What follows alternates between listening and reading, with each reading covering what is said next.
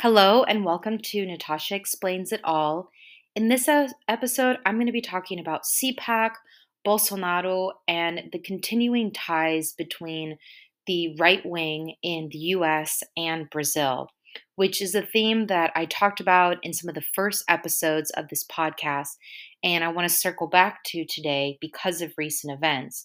Namely, the last several days have been the annual CPAC, which stands for the Conservative Political Action Conference, which is an annual event where many of the prominent, big name, right wing people come together to talk about their vision for the United States and to, collectively blame the left for all ills, real and imagined. And this year, the former Brazilian president, Bolsonaro, was one of the speakers. He spoke yesterday, Saturday, March 4th, the same day as former US President Donald Trump. And it's a bizarre and fascinating and perhaps predictable lineup given the enormous parallels between how the right wing movement in Brazil has copied the right wing movement under Trump in the United States. And we've explored that in prior episodes about how Bolsonaro's policy priorities, rhetoric, approach to everything is so reminiscent of Trump. And now we have these continuing parallels in how they're behaving, even though they both are out of office. And so, what's the latest? So, if you recall from prior episodes, the former president of Brazil, Bolsonaro, he lost in the presidential election last November, November 2022. And sore from his loss, he literally fled the country and went to Florida to hide out basically with a bunch of other despots that seemed to congregate to Florida, and was there for the inauguration of the new president, President Lula, who was formerly the president of Brazil and has now returned to power. And like Trump, Bolsonaro has refused to this day refused to acknowledge that his opponent, in this case President Lula, won the election, just like Trump continues to refuse to acknowledge that Biden is the president of the United States. And Bolsonaro's in this very weird position that he's basically, as I said, been hiding out in Florida for the last several months. The inauguration for the Brazilian presidency happens on January 1st. So Bolsonaro went to Florida at the end of December 2022 and remains there now as of March 2023. And it's like I don't understand how this is the position. I'm not really sure what the Biden administration's position on this is. I know that there have been calls from members of Congress to revoke his diplomatic visa that's allowing him to be here because he's essentially a fugitive of justice as well.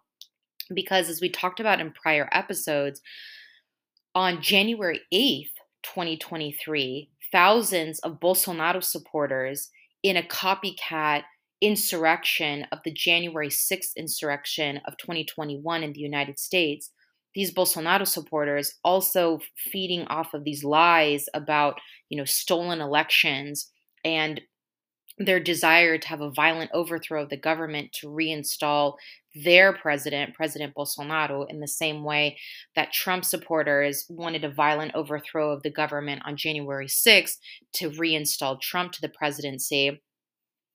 The Bolsonaro is under federal investigation in Brazil for his involvement in inciting that insurrection.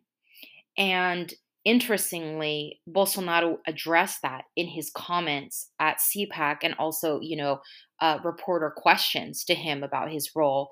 And unsurprisingly, he not only denies his involvement in this insurrection, lazily saying that, like, well, I wasn't even there. which is technically true. He was in Florida when the insurrection happened in Brazil. But it's laughable to imagine that he has no involvement whatsoever when it was literally thousands of his own supporters who went there to contest the election results and to use violence to get the government to reinstall Bolsonaro into power. Exactly the same way that Trump supporters did on Capitol Hill on January 6th of 2021. And so Bolsonaro also said in his CPAC comments that he plans to return to Brazil, um, and which is kind of weird because I mean he's facing serious investigations in Brazil. So I'm not really sure if he actually means that or what. But what he's also saying, which is another strong parallel with Trump, is that his mission is not complete, and he's thinking about running for the presidency once again. So once for the next presidential election in Brazil to replace Lula once his current term is over, and that was that same message was Trump's message at CPAC, because Trump also spoke on Saturday, the same day as Bolsonaro. The same message, right? That he's launched his 2024 campaign. He plans to come back after being a one-term president and wants to, oust Biden from office. And the talking points and the messaging is the exact same: anti-abortion, anti-vaccine, pro-gun, and basically anything and everything that they don't like is put under the woke label or the socialist label. And basically everything that they don't like is anything that is not promoting the rights of a white, powerful male minority with very strict social norms, um, and everything that doesn't fall into an extreme right wing perspective. And so it's it's fascinating to see the infrastructure of the right wing Trump movement continue to replicate and grow in Brazil, even from a position of exile. Bolsonaro is clearly at CPAC to try to maintain relevance. And the fact that he was allowed to speak means that he's still considered relevant among those in right wing circles. And he's trying to garner support and to continue to lay this foundation for his return if he does decide to do that in a few years. And the praising of Trump and the vice versa, right? Them like echoing each other's agenda and echoing each other's talking points.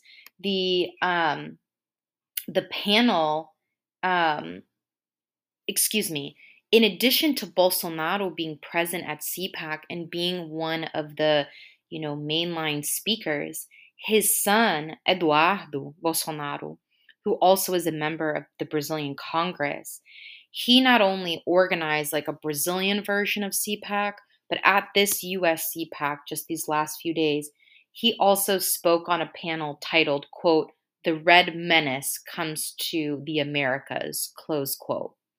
And so it is so fascinating and disturbing that the same boogeymans, the like non-existent boogeymans that the right wing uses in the United States are the same that are happening in Brazil. This very amorphous, communist, socialist boogeyman that sometimes goes by the name of like China, but then sometimes just goes by the name of like anyone who's not gender conforming or trans or is a woman, or anyone who wants to have bodily autonomy, or anyone who wants to have racial progress, anyone who wants greater access to higher education, anyone who wants to do anything about gun violence, anyone who wants to do anything about the climate crisis. All of this is just kind of in this like general amorphous label of being woke or, quote, the red menace, close quote.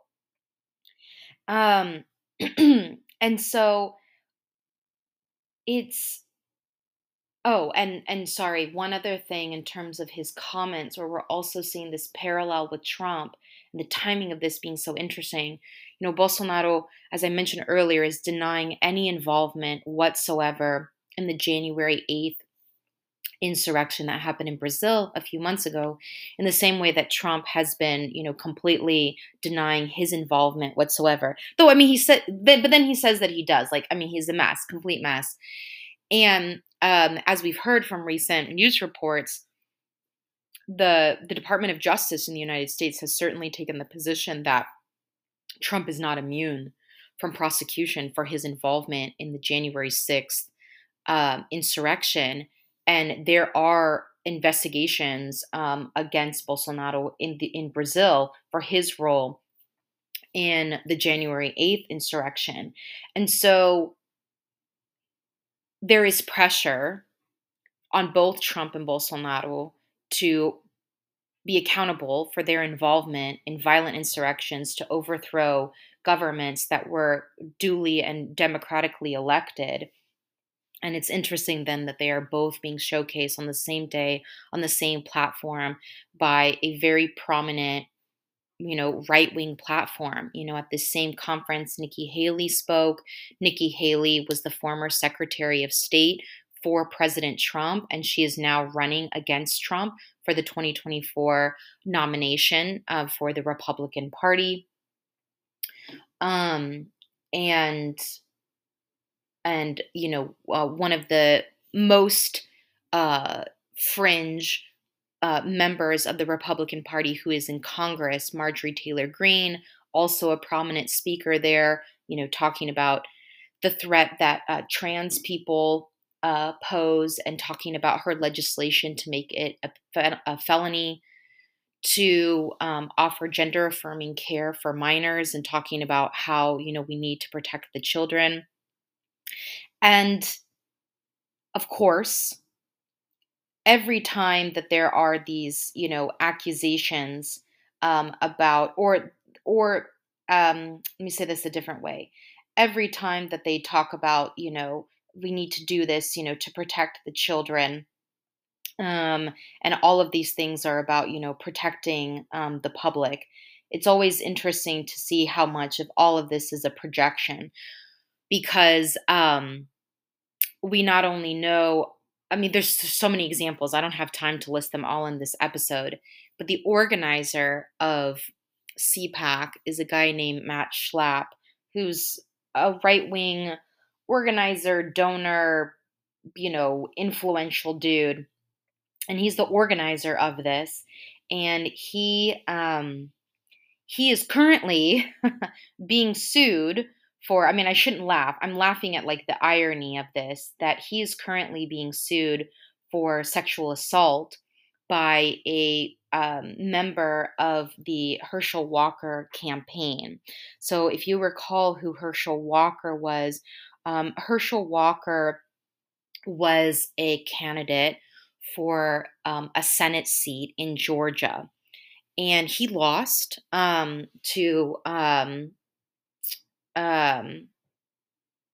Reverend Warnock, who at the time was the senator from Georgia, and he retained his seat in this November 22 election. So anyway, Herschel Walker was this Republican candidate for the Georgia Senate seat, and a member of his campaign has since accused Matt Schlapp, the top organizer for CPAC, of sexual assault, and that is currently going on. And so there's just reports that was contributing to why attendance at this year's CPAC was lower than it has been in prior years. And another trend and another theme that we're seeing in terms of parallels between the Trump camp and the Bolsonaro camp, and this continuing homogenization of their political pools, is also the appeal to the religious right, because that's truly their base when it comes to who supports the extreme right in the United States as well as in Brazil. So, hence their positions of being anti abortion, hence their positions of being anti trans. Um, and the same, yeah, that same language was, and also anti vaccine for that matter, also brought up in Bolsonaro's um, presentation at CPAC. And learning that Bolsonaro is considered relevant enough still to be speaking at um, CPAC as well as other events.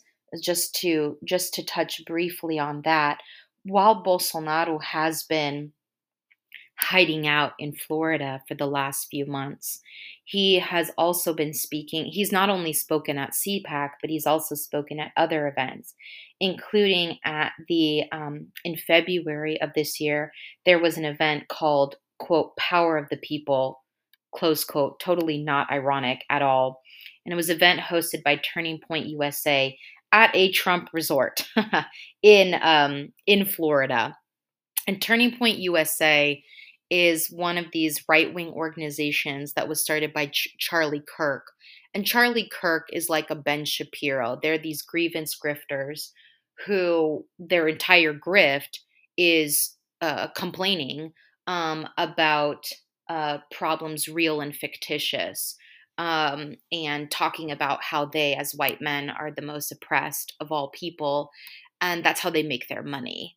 And so Turning Point USA is part of this like younger generation of right wing folks um, who, yeah, make it their grift to grieve about the woke left. And again, woke just being an umbrella term for anything that they don't like. So again, Bolsonaro spoke at this event, this Turning Point USA event that was held at a Trump hotel in Florida. So all of the pieces are connecting, and just understanding that the same disinformation machine run by people like Steve Bannon and Tucker Carlson and Ben Shapiro and the Conways, Kellyanne, and George Conway, who are getting divorced now, but their entire grift as well has been playing on this right wing extremism. All of these folks, they run in the same circles and they speak at each other's events. And there's clearly a foundation being set to not only challenge the 2024 presidential election in the United States, but also the next presidential election in Brazil. And to undermine, just as the right wing is doing everything they can to undermine the Biden presidency in the United States, also attempting to undermine the Lula presidency in Brazil. And I do wonder though of like how effective Bolsonaro is actually going to be. And I kind of doubt that he's going to go back to Brazil anytime soon, despite him saying that, because he's living this super comfortable exile life in Florida. He just gets to speak, at these right wing events from time to time and speak to a very friendly audience. And all he has to say is like, down with socialism, and the crowd cheers. And he then also running into, Brazilians living in the United States who also support him and running into them and getting their support. There's definitely some parallels there between the Brazilians that support Bolsonaro and like older generations of Cuban Americans who also tend to support Republican and conservative candidates. And I wanted to give it's an anecdote, but an example of how, again, as I was talking about this like misinformation machine is testing their messaging and testing their power in the Brazilian market as well as in the United States. I was in Brazil recently at the end of last year visiting family, and I was talking to a member of my family, a young member of my family, And he brought up that he listens to Ben Shapiro and is a big fan, and then started to talk about all of these, very typical right wing talking points, including, one absurdity after another about how, Black Lives Matter is a terrorist organization. And the problem with the left is they make everything about race, and how the right is really about freedom and liberty and, whatever. And I was certainly taken aback by these comments and definitely had to correct him in the moment, because we can't just say things like that, without foundation, as they are always said. Um, but yeah, the fact that like this young person in Brazil is a dedicated listener to Ben Shapiro, top grievance grifter of the right, and was parroting his talking points without actually having a foundation for that. So when he made this comment about like, well, Black Lives Matter is a terrorist organization, I was like, okay, well, what's the basis for that? Like, what are you talking about? Like what on earth, right, is your basis for making such an inflammatory statement so casually as well? Um, and I can't recall everything that he said, but it was, uh, basically just like, oh, they're promoting violence, and I don't even recall. Like, clearly it wasn't convincing enough. And you know trying to unpack what is behind the appeal of this type of perspective, and then also correcting for the record and understanding, like, so this actually is a social movement that is designed to protest police brutality, particularly that is directed towards Black people, right? It's actually the irony of all of this, right? Is like something like the Black Lives Matter movement, which is so vilified by the right, is actually an anti-government movement, right? Like, it is a challenge to government violence. It is a challenge to state-sponsored violence in the form of police, right? And the right is always talking about big government and, big brother, and, we got to keep our guns so that we can challenge, government oppression. And yet, when it comes to actual forms of government oppression, they either ignore it in the case of police brutality and that form of state sanctioned violence, or they encourage and promote that violence, either by doing nothing about gun violence, either by doing nothing about the opioid epidemic, besides just wanting to throw people in prison, which we know doesn't solve addiction issues, or creating, yeah, more forms of violence, like all of the anti-trans legislation, and whether it be, the denial of gender affirming care, or banning the discussion of anything related to trans identity or queer identity in the classroom. Those are all forms of violence and will result in more people dying. The rates of suicide and self-harm among those that are queer go up when you have such types of bans and they can't get the type of care that they need. The right is also promoting anti abortion legislation and criminalization of abortion, so that not only people who are pregnant, but medical providers, pharmacists, any, in Texas, it's so broad, it really could be even like your Uber driver that drives you to a clinic, could all be criminally and civilly penalized um, for providing you with reproductive care.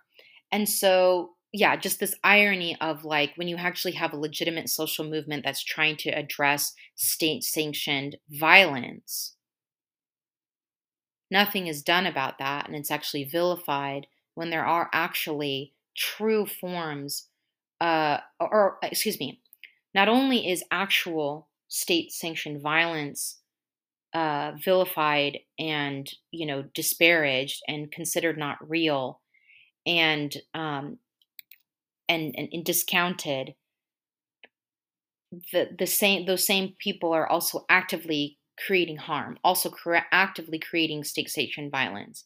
They are promoting government imposed bans and criminalization and neglect that is harming people's lives.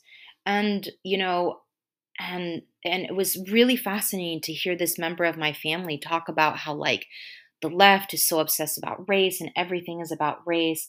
And then going into this explanation about how, like, well, race is actually based in biological differences, and talking about why we have these different categories. And then, just like prodding it just a little bit to like help this person understand that, like, just not true, and talking about the concept of race as a social construct just by comparing the fact that the categories for race in Brazil are not the same categories for race in the United States, which speaks to the fact that it's made up, right? Because I was talking to him about, like, the one drop rule in the United States, which doesn't exist in Brazil. That's not how it works. So what I'm referring to there is, in the United States, the traditional interpretation of race in terms of classifications has been this concept of one drop. If you're even a tiny bit black, you are classified as black, with all of the accompanying racism, exclusions, and mistreatment that come from that. So, if you are someone you have a white parent and a black parent, well, you will be treated as a black person in American society. If you look black, you will be treated accordingly. And in Brazil, it's more complicated. Like, there are other terminologies, there are other categories. Um, um, there are other categories, and there are other, like, names and things that just don't exist in the US. Like, there's names like and categories like moreno or pardo that don't exist in the US. And every country has their own names and labels for whatever made up classifications they have about race. And so anyway, my point there is that this particular member of my family, my Brazilian family, saw someone like Ben Shapiro as a legitimate source of information about American politics, and saw that as relevant to what was happening in Brazil, and was drawing these parallels, and was trying to speak with authority about American social movements like Black Lives Matter, and talking about race. And then and then with just a little bit of exploration, understanding that, like, this attempt to take exactly the American right wing pattern and place that on top of the Brazilian context does not work. There are many parallels in US and Brazilian history, and that's what these various episodes have been talking about. But it's not a one for one. And therefore, that reveals how much so much of this is made up, and how much of this is just meant to promote division, and to promote misinformation, and to promote harassment, and uh, and demonization of those who are different. And I talked about it in a prior episode about, like, the gun issue, for example. One of the things that Bolsonaro really attempted to import from American culture was gun culture to Brazil. And there are some that have applauded it, but there are many that are not, because the culture is not the same. The gun culture in the United States is much stronger than it is in Brazil. And there's many reasons for that, including the fact that there is no constitutional right to firearms in Brazil. We've also talked about the recent history of having a military dictatorship in Brazil has also colored people's outlook on things, in comparison to that not being, the case in recent history in the United States. So anyway, it's kind of some loose thoughts today. But since both Trump and Bolsonaro recently spoke at this conference, I thought I would share a little bit about that. And we'll see what happens now. Will Bolsonaro go back to Brazil and face justice? Or will he continue to just hobnob with Trump and the Charlie Kirks of the world in Florida, where he's comfortable riding his grift? We shall see. Thanks for listening. See you next time.